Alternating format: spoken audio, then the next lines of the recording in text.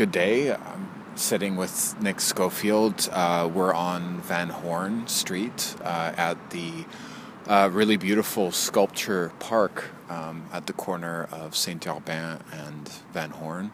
And it's actually just right before the Howl Festival, which we're both working on together, and recording these small discussions, exchanges with the organizers as a way to share some of the ideas and also the inspiration that's driving the different people who are involved in the festival to push forward, because this is a grassroots initiative and takes a lot of energy.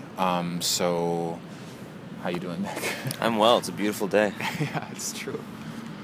So I mean, you're really involved in the city in a bunch of grassroots arts projects, music, a lot of different initiatives. Ojai Collective, you play in sax and drum, of course, and have been involved in working on the Howl Festival. So I'm just wondering if you could share with people a few ideas about some of the reasons that you're putting energy into this process.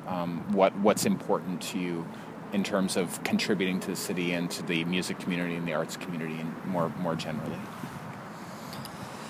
I think because of my initial involvement with CKUT and how supportive they were and helped educate me about culture in the city and grassroots initiatives, that they inspired me to help connect people and support others in turn. So CKUT was a big part. Right, yeah. They really introduced me to so many amazing underground artists, really broadened my horizons for musical genres, especially into experimentation, and radio through CKUT became a pivotal part of my life. Well, you still host Underground Sounds. Yeah, I've been hosting it for 4 years. I began when AJ Cornell was the music director, and then Amber Goodwin, and now Joni Sadler is in the office, and it's been a pleasure to work with all of them over the years. And the show's been running for the entire time that CKUT's been around, since 1987. Wow. And I'm working every Monday, 8 to 10 p.m., trying to host interviews and in-studio performances and just let people know about the local festival programming, upcoming concerts, album releases, what people are working on in the city. And mainly it's artists from Montreal, but specifically Underground Sounds focuses on Canadian artists. It's Canadian independent music, so, obviously no Warner Bros. Or Sony artists. Fuck that. But we do try to give a lot of attention to local labels, local collectives as well, and, just the cross-section of Canadian artists that pass through Montreal. So it brings up a really interesting point about the importance of community radio today, because there is this discussion that most sort of the edges of culture are increasingly defined online, as is talked about. But I think for both of us and Howl generally, radio still seems pretty important. So I'm wondering if you could share any thoughts about the importance of community radio and also more generally community media in the vibrancy and the growth of independent culture. Well, radio is a pretty beautiful medium because it's really quite accessible, and also community radio especially helps, in the words of CKUT, be the voice of the voiceless. So it gives a platform for so many different groups to share their news, share their culture, and disperse it with pride. Yeah. And so, CKUT has been pretty involved in the Howl process in terms of recording events. That's how we got to know each other when you were recording different concerts that Howl was hosting, community shows at Sala Rosa, other venues. So I'm wondering, could you talk a bit about some of the sort of points that you think are important about, like, celebrating and trying to document independent culture? And I guess specifically what I'm talking about is I notice in in your craft, in terms of like documentation, you really focus on really trying to honor these small grassroots events, but really record them, and it's almost like they seem like little capsules, like sort of like little pods, moments in independent cultural history. I actually have Howl to thank for that mindset, because when I was first walking the streets of Montreal, I would see beautiful posters designed by Kevin Lowe. Yeah. And incredible programming with artists like Kai Kello and Jason Sharp and Sarah Paget. And it was inspiring to me. The way it was all assembled and the aesthetic of it just really drew me in, and I thought that these events deserved to be documented. Yeah.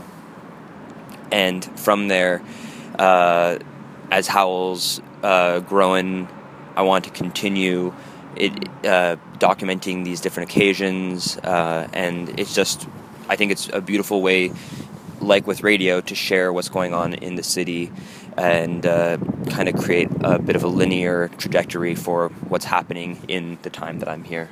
Sure. So back to like some of the reasons that you're working on pushing and putting forward so much energy around a process like Howl. I know you're involved in so many other projects too. So I'm wondering if you could share a bit about why this push for independent cultural spaces is important, right?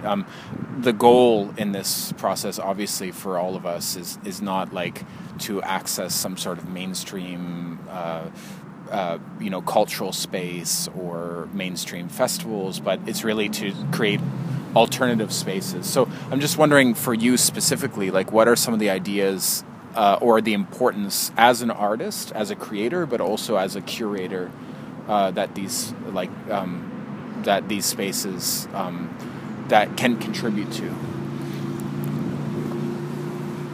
Well, like I mentioned, my initial introduction to Howl was the musical and visual intrigue, but I've really feel like I've been educated about civil rights and social justice movements through Howl that I never was exposed to before, and CKUT as well has helped expose that to me. And it's something that I'm very thankful for, and I really identify with now. So I do think that, supporting grassroots initiatives and fighting against capitalist society is actually genuinely important, and supporting community initiatives fundamentally is what's important to me, because I think that connecting with those around you and trying to help lift up others is going to be what actually changes society, and not, it starts, on your doorstep. So extending from that, as an artist, I'm wondering maybe if you could just share, because I know that you're playing at the festival a couple times. I mean, what are some of the initiatives and projects you're working on that are important to you, that reflect some of these ideas? And if you could just share a bit about what you're up to as an artist. It's also interesting, just, we're sharing these discussions as a way to sort of give the people who are checking out the festival a sense of, like, what is this festival about, and who are the people organizing it? For this year's Howl Festival, I'm helping program an event at Sala Rosa on April 23rd. Yeah. It's a really excellent concert that I'm very proud of, and I think others will find really interesting and engaging as well.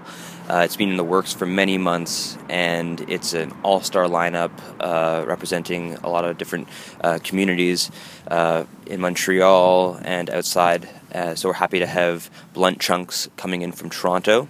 Artists I really admire. Caitlin is behind that project and is going to be opening the evening. I saw Caitlin perform in Toronto at Burdock, and then in Montreal at Empire Exchange, the clothing shop. And both sets absolutely captivated me. So I really want to bring Caitlin to Montreal and just introduce her to some folks that maybe hadn't come across Blunt Chunks before. So that's going to be an exciting opening set. H de Hoots is from Hull, Quebec, and features two musicians who I really admire, notably Olivier Fairfield. As a percussionist, I have the utmost respect for him. Many folks have heard me say that I have a drummer crush on him. It's true.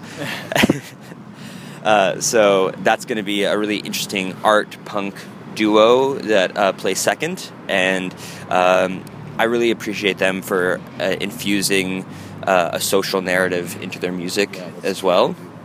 And I would encourage people to check them out beforehand, although I do know that the live performance is very, very different than what they've released on recordings. Zara Dion is going to play third in the evening, and I first was introduced to Zara's work through Les Momies de Pelham. When Howl booked them at a Sala Rosa concert. They played on the floor, and I was recording the show, and I was absolutely captivated by Marie and Zara's work together. And Le Mal Nécessaire, coming out, I think it was a year or two ago now, was a favorite of mine, and I loved spinning that LP over at CKUT. And I know that Zara's working on some really interesting, more cold wave dance music that I just know is really going to like warm up the evening.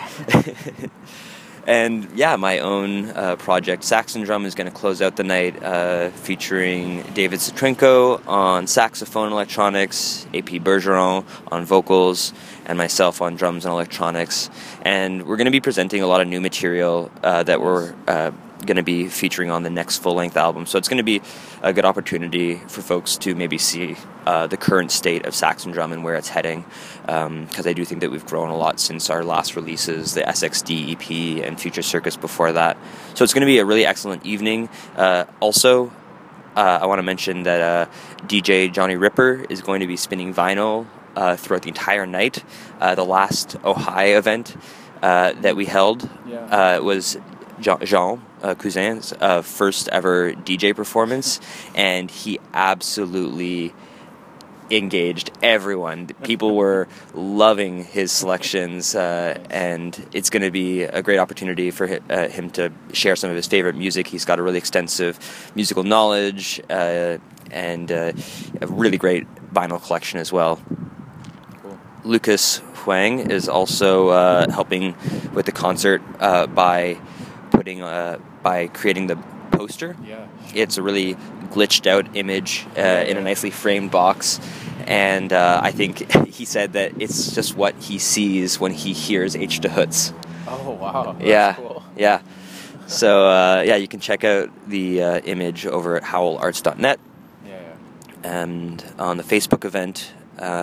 And we're really thankful as well. I have long-standing connections with Weird Canada, another institution that really broadened my horizons, and I'm really thankful that Marie at Weird Canada has been supportive of my projects and just helped me kind of grow as an artist and as a person over the years through what Weird Canada has done, National Drone Day events. There's so much I could say about them. So Weird Canada is going to help co-present the concert, and also Rachel and Emily of Debaser are co-presenting, and they're based out of Ottawa, but Rachel lived in Montreal for a period of time, and we worked at CKUT together, and I just have the utmost respect for Rachel's curation and politics. So it's really I could not be happier with how the event is assembled and everyone that's taking part in it. Nice. Well, looking forward. It's going to be so much going on. It starts tomorrow. Oh my God. Yeah. But I hope that this conversation gives a sense to people about not just these events, which are going to be awesome, but also some of the ideas and the people that are putting this festival together. And one of the ideas is that often these in Montreal, which is a festival city, these big events happen, but we don't get a sense really. Sometimes we do, but not all the time, get a sense of some of the reasons and the ideas, the inspiration that really drives the process and the people who are behind it, especially in the context of Howl, where there's no major funding or grants or state funding or corporate support at all, obviously, that this is really just happening out of the love and the connection between people. It's really just putting artists together based on solidarity and support, and and it's really I think I'm really liking this idea of sharing with people where we're coming from, and like sort of like the humanoids, the human beings, the people fighting to put this stuff together, with very little resources, right? And so cool. Yeah. Thanks, Nick. Yeah, it's because we believe in it. Yeah, totally. So thank you, Stefan. Yeah, thank you, man. Thanks, Nick. So we're here still on Van Horn and Saint-Urbain, and it's pretty nice today. I think it's like one of the first nice days in a while. So it's spring. Yeah, it's here. Spring is here. And Howl's here. So, okay, thanks, everybody.